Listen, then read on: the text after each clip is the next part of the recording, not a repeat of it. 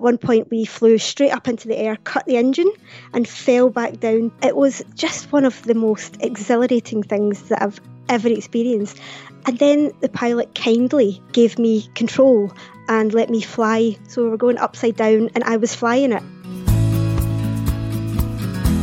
This is the Adventure Sports Podcast, trying to help you find adventure every day in any stage of life. You're going to hear from explorers, adventurers, business owners, and anyone living their life a little more out of the box than usual.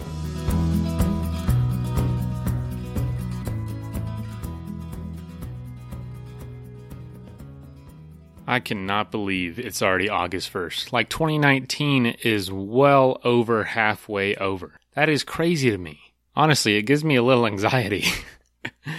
And about 2 years ago, we talked to a lady on the show, Paula McGuire, who had faced 30 years of crippling social anxiety to where her only place of refuge was her own home and nothing outside of that. And she used adventure to break out of that. And her story is this interview, and it's a great one, and we wanted to replay it because for a lot of us, I know, school's starting back up for kids. Summer's going to be wrapping up, in a couple weeks or a month or so for you. And anxiety has got a hold of a lot of us. I know it does. To the point where we're, scared to take risks, scared to take trips. What if my body doesn't hold up? What if I can't afford it? What if? But when you take on adventure and you do adventure, you begin to not worry so much about things because you see just how resourceful you are in tough situations, or just really what life is actually about. You appreciate things when you get home a little bit more. And you also become more content with what you accomplish, There's so many good things to adventure, and decreasing your anxiety is just one of many. Hope you enjoy this episode. Hope you learn something from it, and hope you become the hero of your own life. And let's make this month the best month the show's ever had. Part of the folks making that happen is our sponsors. So thank you, Athletic Brewing and CS Instant Coffee, for making this show happen. And, if you got some extra money this month, please support them. They'll mail some stuff to you. They'll mail some beer. They'll mail some coffee to you. And we'll keep cranking out these interviews. All right, let's do it.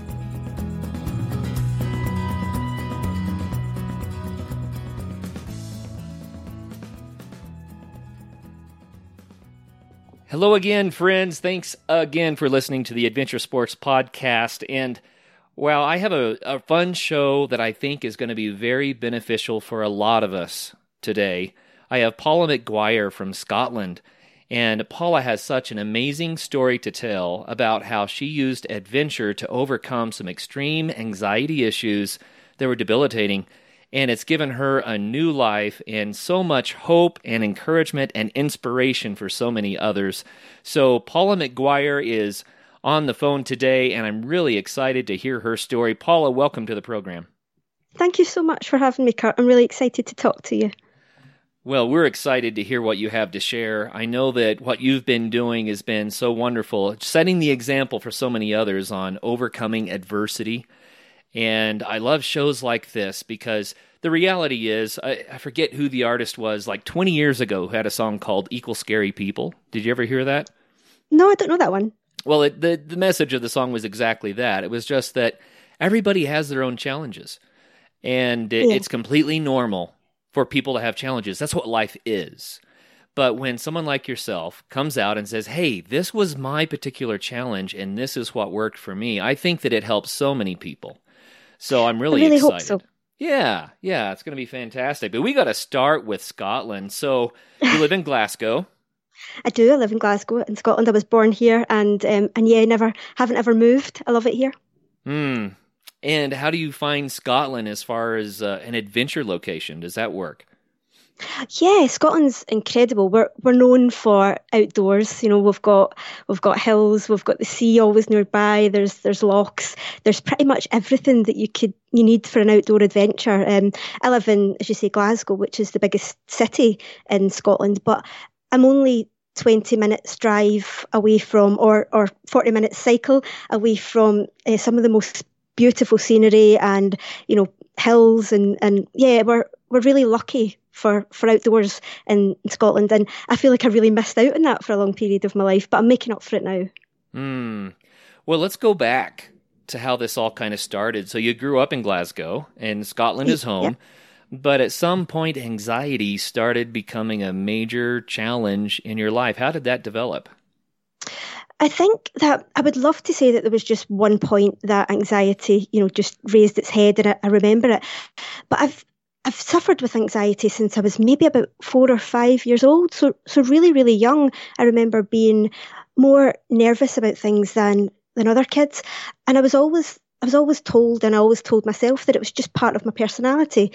I was just a nervous person. I was a shy person. I was really bookish and academic and very introverted. So I grew up with that, and I grew up with that story about myself. The way that you do, you have this story about yourself that you're always told. And I grew up knowing that I was shy and that I was nervous. When I got to maybe my teenage years, so maybe about 13, 14, I was already on medication for anxiety. I had lots of twitches. So I do things like I blink a lot, and I would shake my head a lot. And you can imagine how well that that worked in high school. I got bullied really badly for being so anxious. And it just kind of built and built and built to the only things that I could really do when I got to my adult years was go to work and come back. And I started just cutting out absolutely everything else in life. So how did it manifest itself? You mentioned social anxiety particularly. So was it a fear of people or a fear of ridicule, or how did it manifest in your life? Yeah, I always say social anxiety is a fear of people, but it's not that you're not frightened of people, jumping out from behind the next corner with an axe or anything. You don't ever fear for your life. You fear for it's people's judgment and what people think of you, and that's a really natural response. We are really social beings, and we want to fit in, and it's really normal. So please don't think you have social anxiety if you worry about what people think a little. But for me, it became that I worried so much about people's judgment that I just stopped trying. I stopped putting myself in situations that I could potentially fail, or that I might be laughed at. But that became everything. So I could no longer eat in public. So I couldn't go for family dinners or anything like that. I couldn't answer the telephone. Even answering my front door became really, really difficult. So I got to about 30, and I had tried pretty much everything else that I could to overcome this, and it just became that I needed to do something for myself. Well, I want to dive into the details of that in just a second, but you brought something up that I want to address. For the listeners out there especially, you mentioned how the kids in high school were hard on you because of the anxiety that they saw, and it just made the problem worse. Of course. And I realized a while back, I call it naming. And I don't mean calling people names, although that causes issues, right? But naming is when we adopt something to be real about ourselves. Yeah. And, our parents give us our given names, right?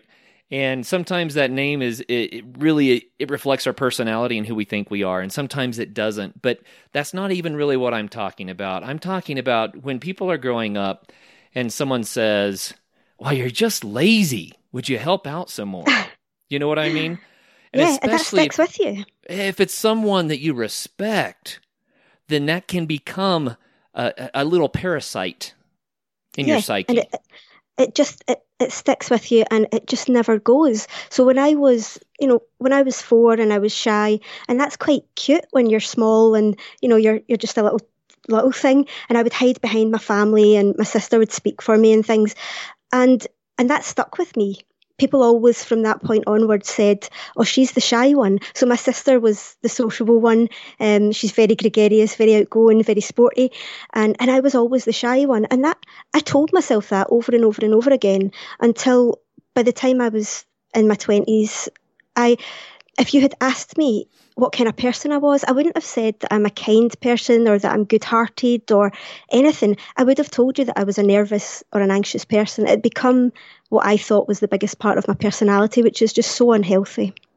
Thank you so much for sharing that. That's the message I wanted to get out, that all of us have been named by teachers, by parents, by siblings, by friends, and some of those names are wrong, they're inaccurate. We never should have adopted them as part of who we are. And it's about being who we are. I am. The you are's are what get us in trouble. We've got to start saying, I am. And then name not just what we see happening in our lives, but you can say things that you really want to be, and it's true. And the reason I say that is people feel like they're lying when they say something that they want to be and they're not sure that they are. They get this internal conflict, and I don't want to get too much psychobabble going, but I just want to get this message out. When you say I am and you name what you really want to be, there is a part of you that is that, or you wouldn't want to be it. And so it's legitimate. You can claim that you are that, and if you do that over and over again, you will become that, and then it'll be manifest in your life. I absolutely agree, and I love that you've said that. I am a great believer that these days that we are not one thing. You know, from day to day, I'm a horrible, moody, difficult to live with person, or I'm a good-natured, lovely, kind person. It's just how you act on it and how you respond to it and how you are day to day.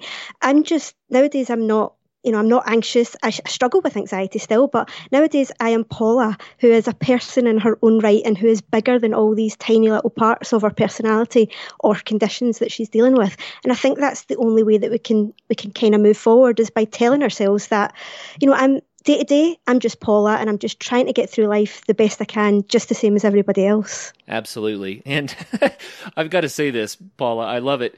We're the Adventure Sports Podcast. We have a lot of people that listen to the show because they go out and do amazing feats, and we have some of the greatest people on the show, but I don't care how tough, how big, how secure, how amazing somebody is, they still have their own challenges too. And this is for everybody out there. So listeners, I don't care how tough you might think you are, that part of you that's eating at you that you would like to overcome. Well, you can do that. And Paula gave us a beautiful example of how to overcome some serious challenges through adventure. So, okay, Paula, you said you were around 30 and you said, I just can't do this anymore. You decided to grab the bull by the horns, and just explain to us exactly how that worked for you. Yeah, as I say, I got to 30, and that way when you're young and you think that there's something else I should be doing. I'm going to change the world. I'm going to help people, and I just wasn't doing that. And I thought, this isn't the life that I should be leading. I was at that point. I was working and I was married, but that was all. I wasn't doing anything else. I would come home at the end of the day, and that would be it. I would shut the door, breathe a sigh of relief, and that would be it. And I had tried everything external to myself to beat the anxiety. I'd gone to everyone that I thought could help. I'd been on medication for a long time. I'd had counselling and therapy and hypnotherapy, and I think I'd have gone for an exorcism if my mother had allowed me. I'd tried everything, and it just became that there was only me left to try. There was no one else that could really do it for me. So before something really drastic happened, because that was the next step, it would probably have been hospitalisation or me doing myself some real drastic damage with the amount of medication that I was taking just to get through a day. Something had to give. So I thought that if somebody was going to make a decision about my mental health and about my future, then it should be me. So I gave myself one last chance to kind of frighten myself out of the anxiety, which sounds really stupid. But I became Paula Must Try Harder. That's my blog. Jerry, my husband, set up a blog for me called Paula Must Try Harder. And I started to challenge myself to big, scary things, to kind of try and put the fear into context and maybe prove to myself that I was bigger than the anxiety. And you've done that through a series of what would you say, a series of programs? Maybe program's not the right word, but it started out with 17 sports, and then doing jobs that children want, and then an adventure per week. And so from that grew this huge collection of adventures and blogs and YouTube videos. And by the way, listeners, go to paulamustTryHarder.co.uk and you can see this, what I'm talking about. but Paula now has shared these experiences so that you can see what she did. So Paula, explain how all that worked. So I started off really, really small. For most of your listeners who are very outdoorsy and very active, they probably won't understand what I did with the first challenge. My first challenge was to try the 17 Commonwealth sports. So we have the Commonwealth Games and, like the Olympics, it travels around. So it was coming to Glasgow, it was coming to my hometown, and there was 17 sports involved, and I hadn't tried any of them, because sports to me were really frightening. They were really performative and people watched you doing them, and there was so much chance to make a mistake or, to be the rubbish one, and I would never get picked for teams or at sports day, so I just avoided them. So I thought, let's try all 17 of these sports from scratch and just see if it helps with my physical health, with my mental health, and just with how I felt about myself, and just to kind of reconnect with the world, I suppose. So I started off learning to ride a bike. What age did you learn to ride a bike at, Kurt? Oh, I think I was 3 or 4. I was 31. Wow. So, 31. I'd never had an interest in having a bike. My sister could ride a bike, but I just didn't fancy it. It was too scary. So I started off with that, and then I moved on to different sports, and by the end up I was training in judo with Olympic athletes and playing rugby with the Scottish rugby squad, and playing squash with the Commonwealth team. So it just took off because there was such a buzz around the city and around the country at that time about this big event that people just got involved because I was so rubbish. I was so bad at all the sports. And it just gave people a reason to, or an excuse, I suppose, to go out and just be rubbish at sports as well. Because I'm a big, I really believe in that you don't have to be good at things to go out and try them. In fact, you should do the things that you're worst at because it's where you have most to develop. So that's kind of where it started, and that's where it took off for me. And now this is what I do day to day now. I'm an adventurer by trade, I suppose, these days, which is incredible. Yeah, that is so cool. Let's unpack this just as an example. You started by riding a bike. Yeah. You're 31, so you have fresh memories of it. I barely remember learning to ride a bike, but you can tell us what it was like. But what were you nervous about when you first tried? Who did you have help you? And what was the impact that very first day? Well, you say the very first day, but it actually took me almost 3 months to learn to ride a bike. And I know that probably sounds quite funny. But for the first 3 weeks, I couldn't go into the centre and ask for lessons because that was my first challenge. I thought I'll start with cycling because it's a solo sport and I won't have to talk to people. So I bought a bike and I went out in my back garden and I just couldn't do it. It wasn't there. I didn't have those skills. So I knew that I had to go and ask somebody for help. But for me, that was terrifying because it was bringing up all that social anxiety. So every day after work, I would go and I would sit outside the centre and I would come home and I would lie and say, oh, it was closed today, or, oh, they couldn't help me today. And just lie. And then I knew that I was lying, and my husband knew that I was lying. But eventually one weekend he said, if you're going to start this, Paula, you really need to start it. So he came with me and I wouldn't let him come. I let him come into the centre with me, but I wouldn't let him come out to take photos for the blog. So he had to hide in bushes to take photos of me, God bless him, so that I had a record. And yes, of course they didn't laugh at me. They had adults learning to cycle all the time. This is, to me, I was the only person in the world that this was the problem for. But no, they had loads of people there and they taught me, and it took a long time. And I still fall off my bike, but it was the first day that it all went in the right order, that the pedals started going and I had my hands on the handlebars and I was travelling under my own speed. It was one of the most incredible moments of my life. And I think I probably did shed a tear or two because it was the first time that I'd challenged myself to something that I did not know what the outcome would be. I'd always stuck to things that I knew that I could do, like going to university and things, because I knew that I could study and that would be fine. But cycling was one of those things that I didn't know if it would ever go right, but I stuck with it. And the pride that I felt, I can still feel it welling up in me just now. I don't know if you can hear it, but the pride that I felt at that point was so much bigger than the anxiety, and it really bolstered me to keep going.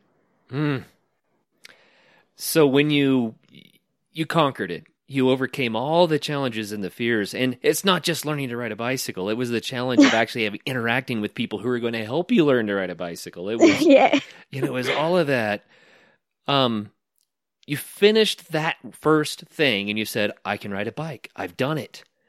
Mm-hmm. And so then, was it like, okay, this is working. I'm free. I'm not going to stop now, or was it still difficult? It was.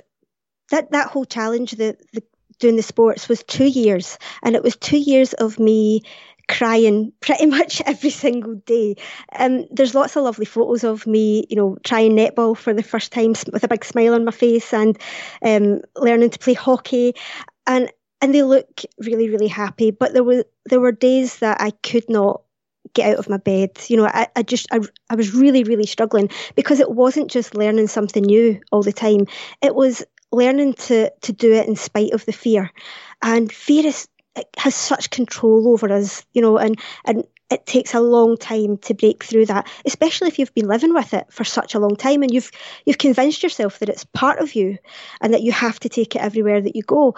So there were days, there were really, really low points. And at the start of the challenge, when on my blog, I was just writing about trying sports as a clumsy adult. And I hadn't really admitted that I had this anxiety and these mental health issues that were bearing down on me. But the first time that I admitted that, and it was after a terrible session of badminton in which I'd had a panic attack and cried. And I got Jerry to take a photo of me just in an absolute mess, and I put it on the blog, and it got the biggest response that I had ever had, because people had finally realised that I wasn't just doing this to be funny, that I was doing it because I needed it, because I needed to break this mental health problem, and I was doing it for a really good reason, and people just got behind it.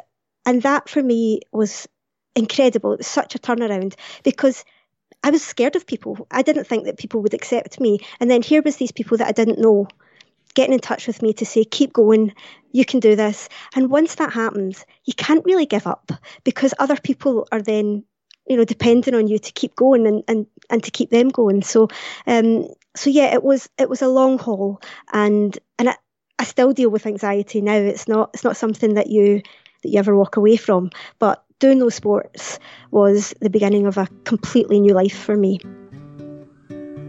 So we want to thank our sponsor, Athletic Brewing, for promoting a healthy lifestyle through making some of the world's best non-alcoholic craft beer. They make excellent tasting NA for healthy, active, modern adults. They use certified all-organic grains, and each can of non-alcoholic beer is only between 50 and 70 calories. They have IPA, golden ale, stouts, and tons of seasonal offerings. And recently, they actually just took home the gold medal at the U.S. Open Beer Championships for their double hop IPA. If you would like to get your hands on some, you can save 15% by using the code ADVENTURE at athleticbrewing.com. Athletic Brewing, the best tasting way to keep your promises. And I also want to thank our sponsor, CS Instant Coffee, for making this show happen. They make 100% Arabica instant coffee. They use compostable packaging, and each package makes about 20 ounces of coffee. So I'll take one of those with me on an overnight trip, and it makes 2 pretty good-sized cups of coffee. And it's an awesome feeling knowing I can just throw that in my backpack, find some hot water, and I'm good to go. Save 20% by using the code ADVENTURE at csinstant.coffee.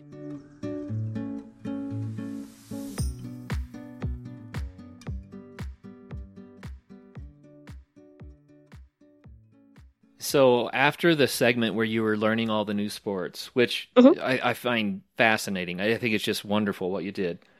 Thank you. But then you moved into the Jobs That Children Want program. So explain this one for us. I was in a lot of schools at that point. After the 2 years of doing the sports, and people really getting to know that what I was dealing with and the confidence issues and things, a lot of schools asked me to go in and just talk to their young people about how beneficial sports can be. So to try and encourage those young people that weren't very active to just give it a try. So they were always, all the kids were always, you know what they're like, they want to tell you about what they're going to do when they grow up. And they were telling me all these things, these amazing jobs. And I had always wanted to be a writer, but I'd never lost the dream of doing it. I'd never lost the desire for it. I'd lost the confidence. I'd lost that childish ambition that you can do anything, you know, when you're 5 and you feel like you can rule the world. And I'd let the world tell me that I couldn't do that, and that wouldn't be me. And I thought, why don't I try all these amazing jobs that young people want to do and just prove to them that there's no reason for them to stop dreaming. There's no reason to, just because you're from Glasgow has high levels of deprivation, particularly in the East End where I live. And I just thought, you know, let's raise the aspirations of children. Let's tell them that they can do anything that they want to do, because if this absolute fool with no skills can do these jobs, then surely they can. Well, and you did write a book. Yes. I told you I was gonna make you talk about it. So Oh, the name don't. of the book was, let's see, I have it written down here. The book is Between the Lines, Uh-huh. and it's on Amazon. Is that right? It is, but I really don't want people to read it. Well, tell them how you did it, because it's so cool. How clever. I started off with writer as dream job number one, because I thought you can't be a hypocrite. You can't tell people that they can do their dream jobs without trying yours first. And I'd always made the excuse that I didn't have time to write a book. You know, oh, life's too busy, I don't have time. So what I did was I took a week off of everything. I took a week off work and I wrote a book from start to finish in a week. So it was 94 hours it took me, and a lot of cake and a lot of tea and caffeine. And I wouldn't spend your time reading it if I were you. Thank you for bringing it up. Please don't read it, Kurt. You'll lose all respect for me. No, you know what? Here's the reason I bring it up is because it was a huge challenge for you, and people understand the parameters now. You told them you wrote a book in a week. Really? Can you do that? But I know that people are going to want to say, well, how did it turn out? I mean, no one expects that if you wrote a book in 94 hours, it's going to be your best work. Right? I hope not. Yeah, it's really not. I've never read it back. I think my husband proofread it, and then we just put it out there because I didn't want to add to the time. You know, I thought if I'm saying it's done in 94 hours, then it has to be done in 94 hours. So we just got it out there, and I do sometimes get emails from Amazon saying that people have bought it, and I feel really bad for them. You should just put a big note on Amazon that says, "Do not buy this book," and you'll probably sell 1,000 more copies. It'll become a bestseller. That's right.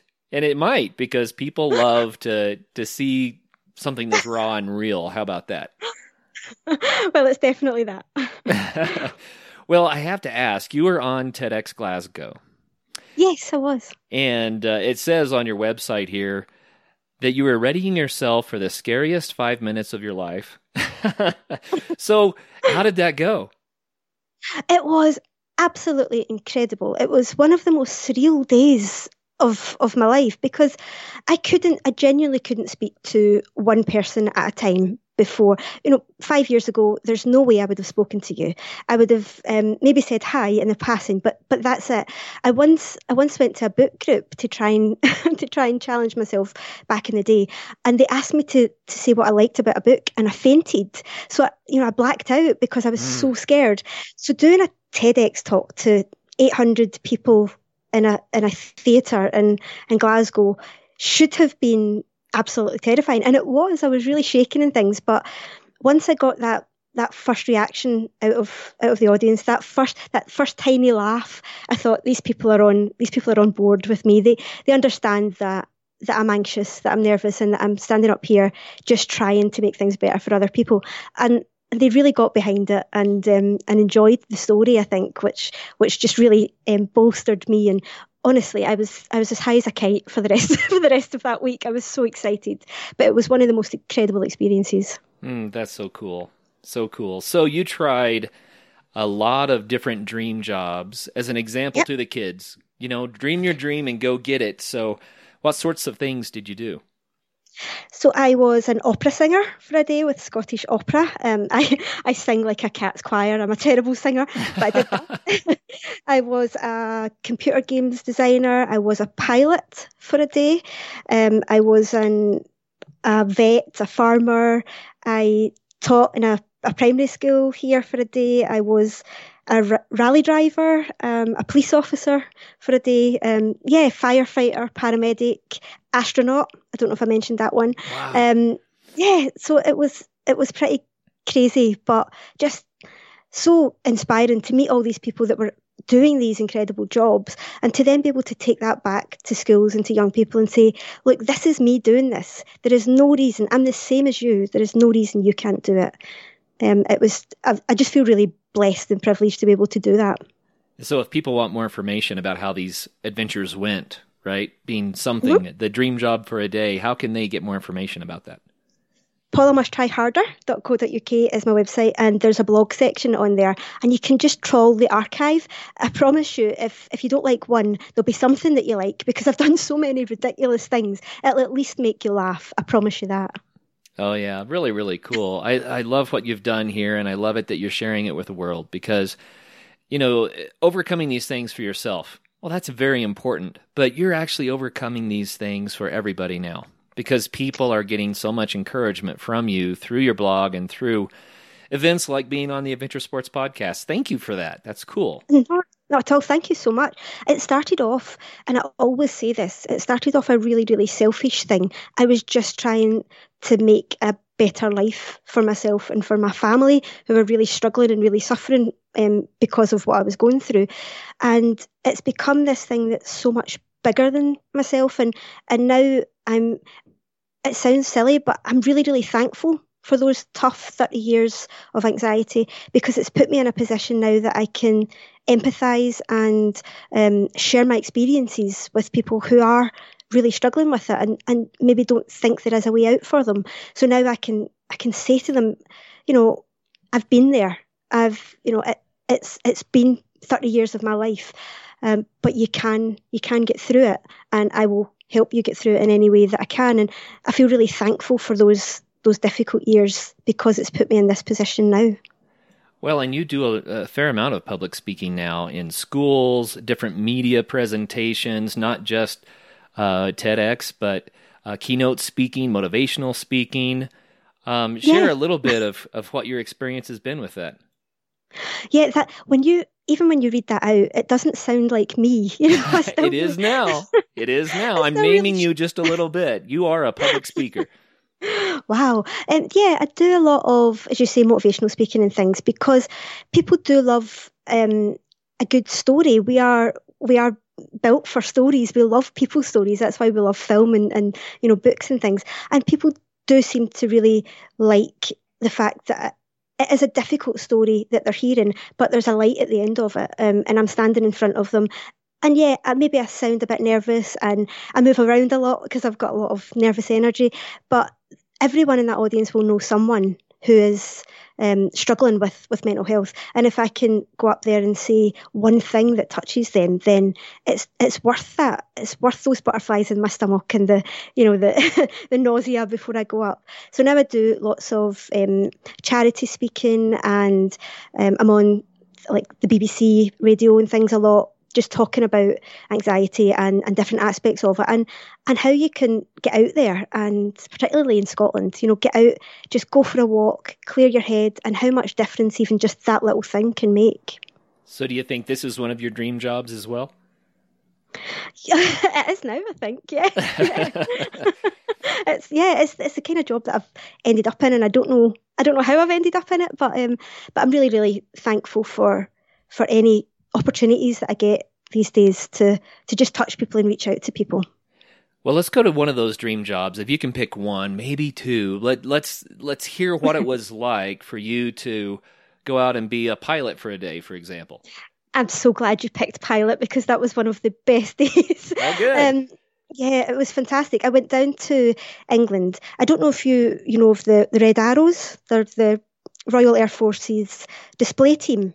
Well, I saw pictures on your site. I can say that much. Yeah.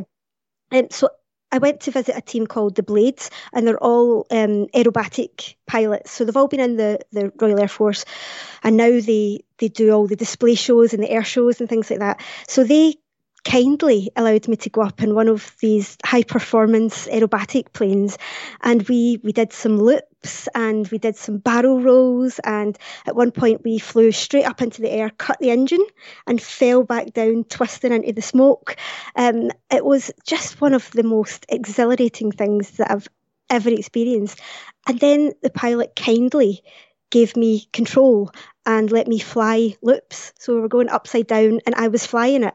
So it was just, to be given that responsibility was a bit scary, but it was just incredible. And the whole time I was just smiling from ear to ear. I think my face was sore for the rest of the week. I want to rewind. You're the same person that took 3 months to get the courage to ride a bicycle?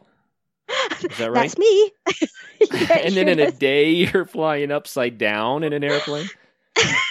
Yeah, you see, this is why I really struggle sometimes to remember that this is my life now. I sometimes call old Paula, because it doesn't really feel like there's a join between old Paula and new Paula these days. I have to sometimes sit down and remind myself that that's the case. Wow. Well, doing adventurous things and even just trying a new job, trying to write a book in a week, that's very adventurous, right? But it sounds like this totally changed your life. It completely. I say this, and it sounds really glib or maybe like a cliche, but adventure saved my life. I do not think that I certainly wouldn't be sitting here speaking to you, but I don't even think that I would be sitting here today if I hadn't learned to cycle. That small act, that small thing that, people take for granted that they can do, and people learn as a kid to do, that saved me. That made my life something that was worth living. And I don't think that you can overestimate that. I think that's underestimated. Sorry, that's, for me, that was just, it was the smallest change that made the biggest difference. And I'm just so thankful for it. There's someone listening right now, Paula, who they're saying to themselves, himself, herself, they're saying, well, I'm glad that worked out for her. There's no way for me. I don't think, I don't know how she did that. That's not, what's going to happen for me. What do you say to that person? I say that I would absolutely never suggest that, throwing yourself out of a plane is the first response to anxiety. I would never say that. I had a long road of going down the medical route and therapy and counselling, and those things stabilised me. Those things got me through a lot of really difficult times, and I would always say that's your first port of call. Go and see someone, and the biggest thing is talk about it. We can't cure any of the biggest illnesses in the world by talking about them, but we can make a huge dent in anxiety by just talking about it. And we don't. We are so desperate to show that we're strong and that we can cope and that there's no chink in our armour, that we're tough. And there are so many of us that are struggling with anxiety. The only reaction that I've ever had since I've started speaking about anxiety is, how can I help you? Or me too. Because so many people that you know day to day, people that you think are the most confident, the most well together, successful people that you know, will be dealing with something. They will be dealing with nerves or anxiety or depression or something, or they know someone who is. No one looks at you as if you are weak if you talk about anxiety. So what I would say is, before you start taking up all the sports, or just talk to someone that you trust about it, and I promise you that that will make such a difference. And if you don't have anyone, talk to me, because I am so happy that I get emails every day now, from people saying, I love what you've done. I don't know how it translates to my life. Can you give me some tips? And I'm more than happy to open up a dialogue with anybody that's struggling, because if that makes a difference, then everything that I've done has been worth it. I'm not afraid to share, Paula, that as you were saying that, I had some memories of my own when I was a teenager. Yeah. I had anxiety as well. And I remember one day my mom wanted me to just put gas in the car. I was too terrified. I did it, but I was shaking. I was terrified to put gas or petrol, right, in the car. Yeah, petrol. And so it sounds ridiculous because that's something we do every day, right? But for me, that was such a challenge for similar reasons that you've already described. I was too anxious to go into the back of the house alone. Yeah. My own house. It sounds crazy, but it happens to so many people. I think it's a condition really that so many people are dealing with, and it is really common. And I think that the sooner that we understand that, and the sooner that we just give each other a little bit of a hand up, the better that we'll all be. Well, you know what? I have to share this last part too. My sister's name is also Paula. And she was very outgoing and gregarious and just a delightful person. And she was a couple of years older than I was. And she showed me that you really could reach out and do things. And so during the time that I was so anxious I couldn't even put gas in the car, she was running for student council president. She was drum major leading the band. She was, out there doing these things. Wow. And the way that I overcame all of that was to follow in her footsteps. So I became class president. I became the drum major that led the band. And wow. And it worked. It's kind of like what you were doing, as you were trying all the different things that were scary to you. Well, I did the same thing. I never even thought of that before the interview, but we have kind of that in common, right? Yeah. And it amazing. Works. It absolutely works. Does. I think it just gives you the ability to put fear into context and put fear into its place.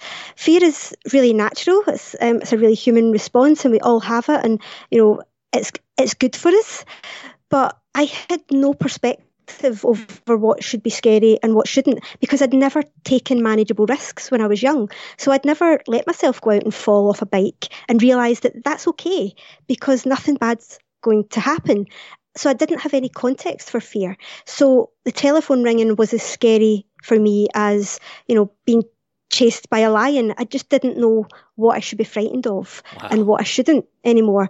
And once you give yourself that context back, once you try those things that scare you, but deep inside that aren't really putting you at that much risk, such as cycling, you give yourself that context back and you take control back over the fear and put it back in its place. And then it has to live with you rather than you living with it. Yeah. Yeah. So then your next step, we have to move on to the Adventure Week program, right? So Tell us about that. So for about, it was meant to be a year, but it ended up about 18 months. Every single week, I took on a new adventure, a new skill, learned a new, went to a new club, or just tried something a bit different. And at the time, I was writing a column for a national paper in Scotland. So I wrote about the adventures and tried to get other people to try them as well. So that was a really cool job for a while that I did. And it just, I got to try some of the coolest things that I've ever tried over that year and a half. Well, let's hear some of them. Give us a handful. There's so many. So run down the list. So I tried things like flying trapeze. I tried roller skating. I tried gliding and paragliding. I tried land yachting. I tried kayaking and horse vaulting. So doing gymnastics on the back of a moving horse. Wow. Yeah, which was one of the strangest things that I've ever done. I'd never met a horse before then, so to get on its back and do some gymnastics was a bit strange. I did abseiling, bungee jumping. I did pottery. I did electric mountain biking. I climbed Ben Nevis, which is the highest peak in Britain. I did firewalking, beekeeping, indoor and outdoor skydiving. I was a life model for a day. So I went to an artist class and took my clothes off and let them draw me for a day. So how does someone with fear of people do that?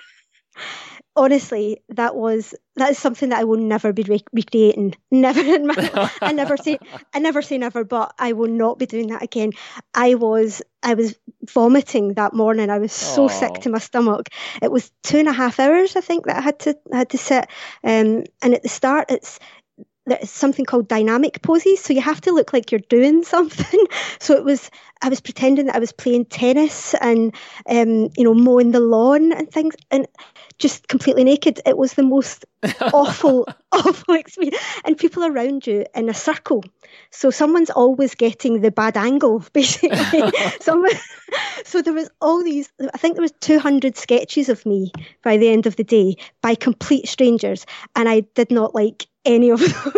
They were awful, and they were so proud of them. They were saying, come and see, and I just wanted to run screaming from the hall. But here's the thing, and there's kind of a metaphor about this, isn't there?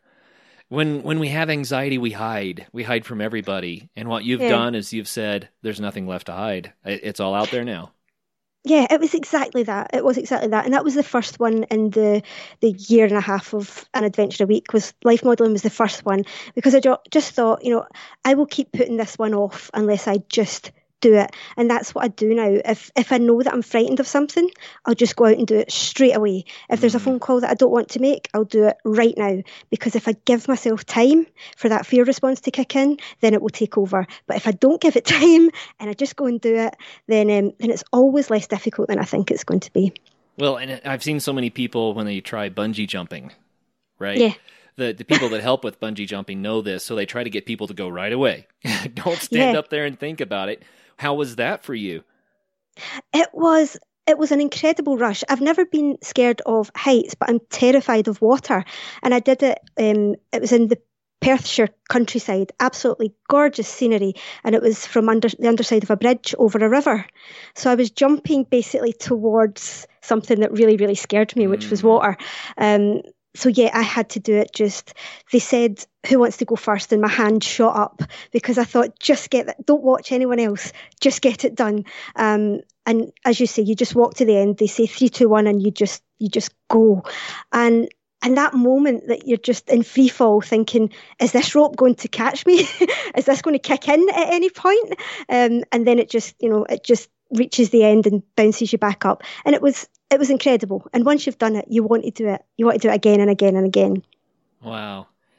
So there are a lot of metaphors we can make out of that one too. But my life is a metaphor. What is that leap of faith like? Okay, I believe that someone engineered this correctly. Everything's going to work and we're going to go.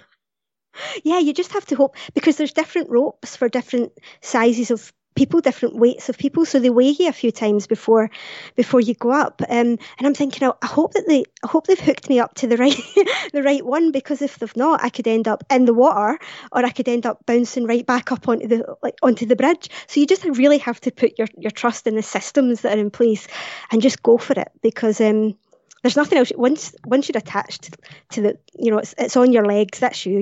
You're done. You just need to go. And it was wonderful, as everything is once you've done it. I think I would have to ask the people helping out how many single malts they had the night before. I would have to know before I jump. That's too dangerous a question in Scotland. So you just don't ask. You don't ask. You don't want to know. Oh, wow. It sounds so amazing. It really, really does. And you have a big event that's coming up. So Let's talk about the future now. You've done so much. I wish we could dive into everyone a lot more, but what are you planning?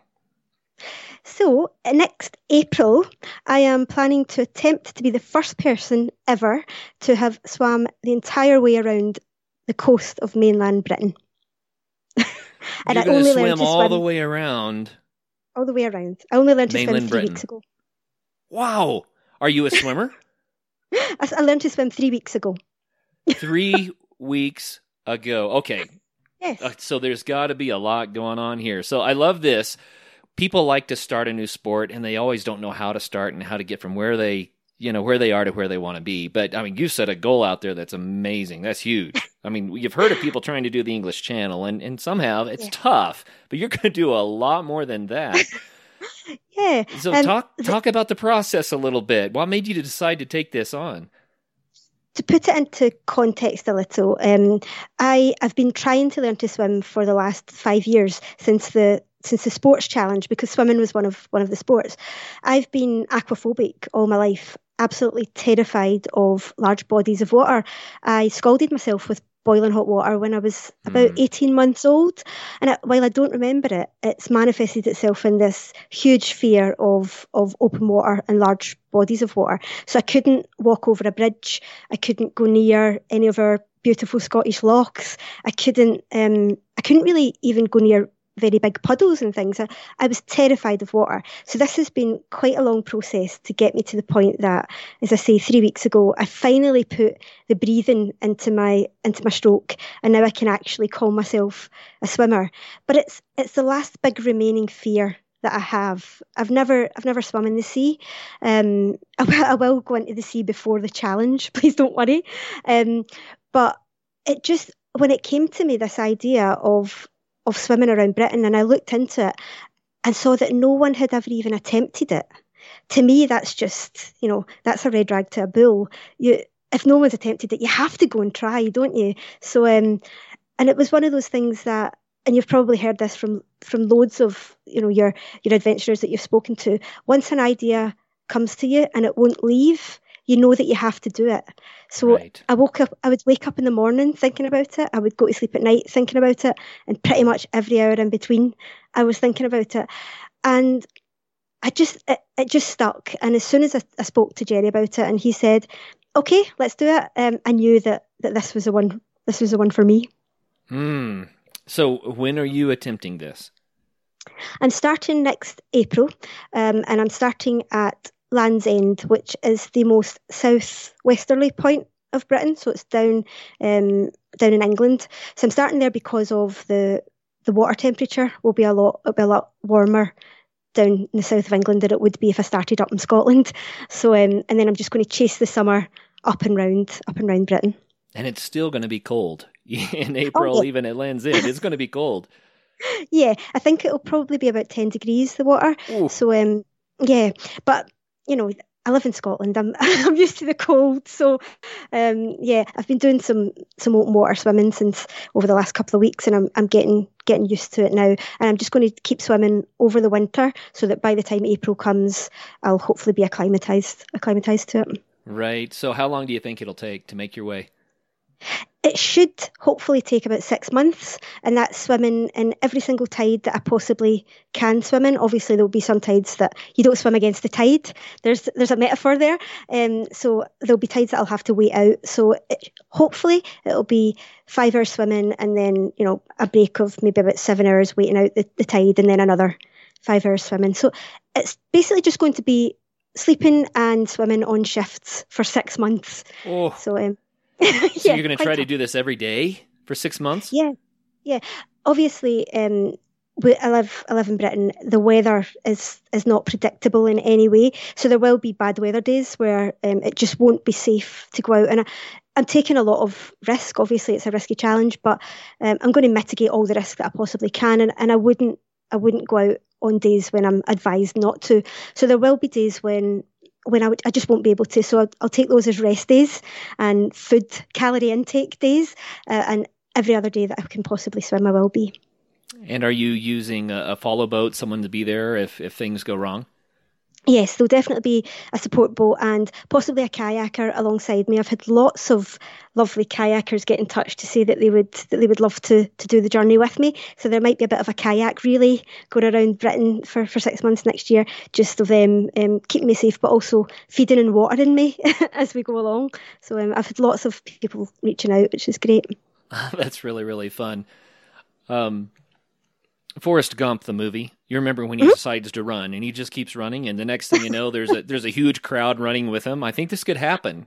I hope so. I really hope so. It's lovely because open water swimming has become so popular now, and in Scotland there's loads of clubs, in England as well, in Wales there's loads of clubs that do open water swimming, and most of them have got in touch to say, we will keep track of where you're going to be, and we'll send all our swimmers out and they'll do a couple of miles with you.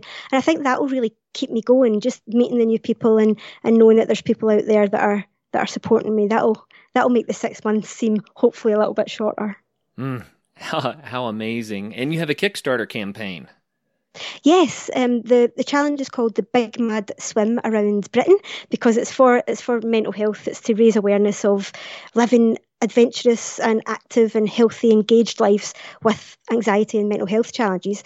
So that it's called the Big Mad Swim Around Britain, and there's a Kickstarter for the documentary film of the 6 month trip. So it won't just be me swimming all the time. There will be other things shown. There'll be lovely scenery and things. It won't just be, focused on just my swim. There'll be lots of other things in it.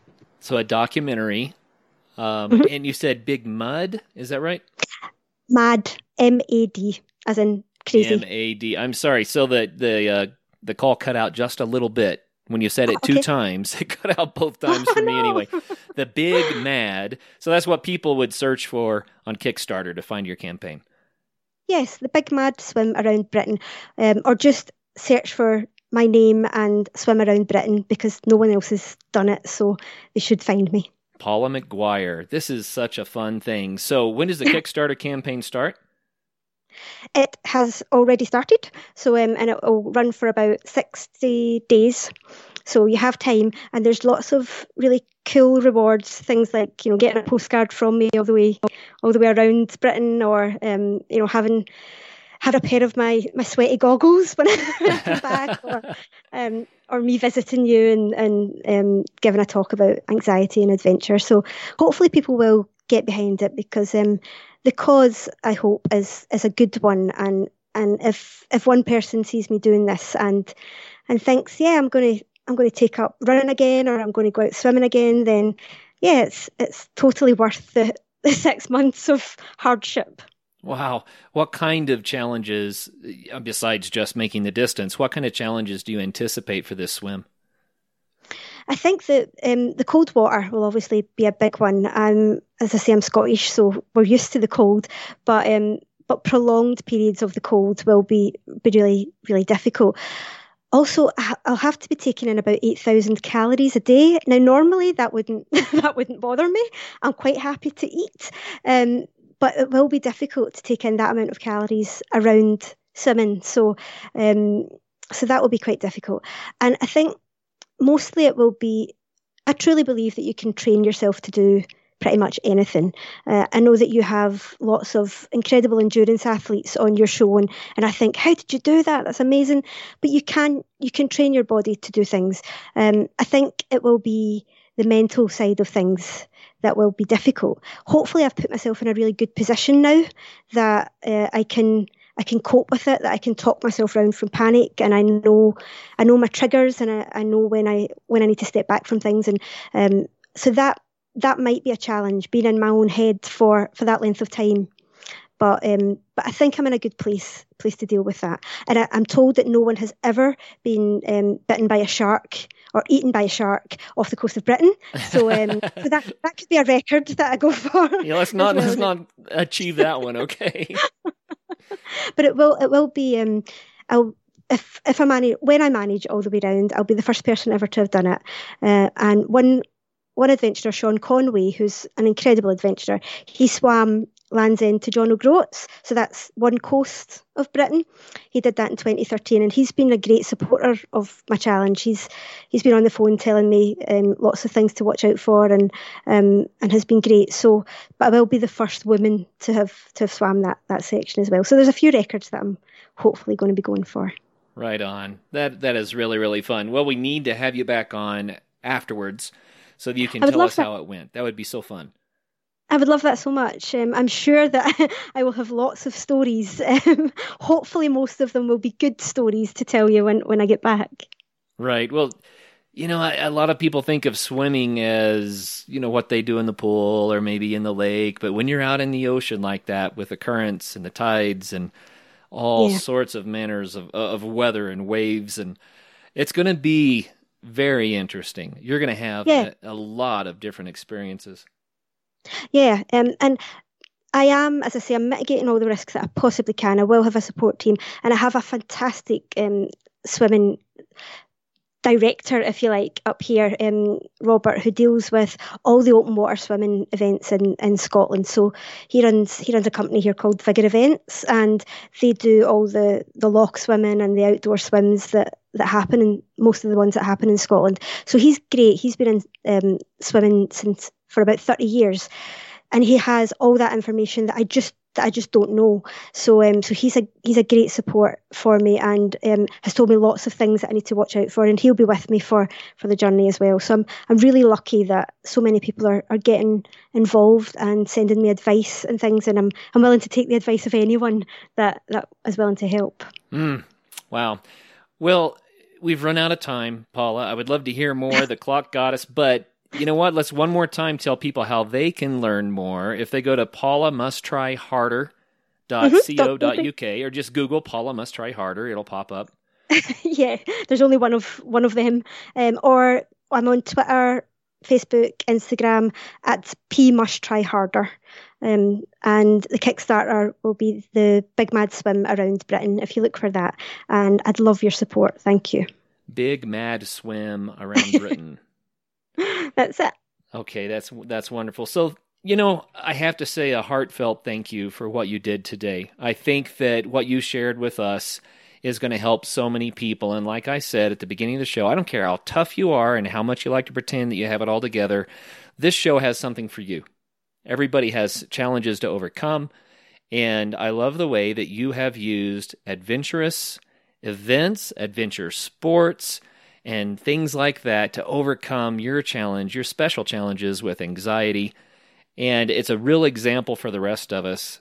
Thank you for stepping out and doing that. You didn't have to do that, but you did. And it's changing lives. So thank you for that. Thank you. Thank you. That's so kind of you to say. I'm just really feel really fortunate to be able to speak about it. And it's lovely of you to give me the platform to hopefully speak to people about, as you say, overcoming challenges. Oh, sure. It's our pleasure. Absolutely our pleasure. And thank you so much for being on the Adventure Sports Podcast today. And for all the listeners out there, wow, I always say get out there and have some fun.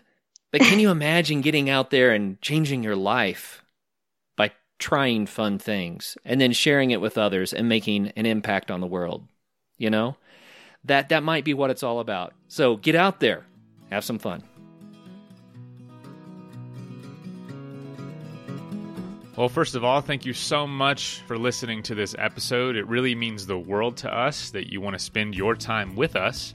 If you'd like to help us further, please just leave us a review on iTunes, share us on social media, tell your friends about us. You can become a patron, a supporter of the show for $5 a month at patreon.com/Adventure Sports Podcast. And if you know somebody that would make a good guest, reach out. We're always looking for good adventure and outdoor stories. And lastly, thank you to our sponsors, whose messages follow right now. Athletic Brewing makes the best non-alcoholic craft beer. Go to their website at athleticbrewing.com and use the code in our show notes to save 15% on your first order. After all this adventure talk, if you're needing some gear yourself, but you need some advice before buying, go to backpacktribe.com, where you can ask questions to the owners who have experience with all the gear, as well as all of it for sale right there on their website.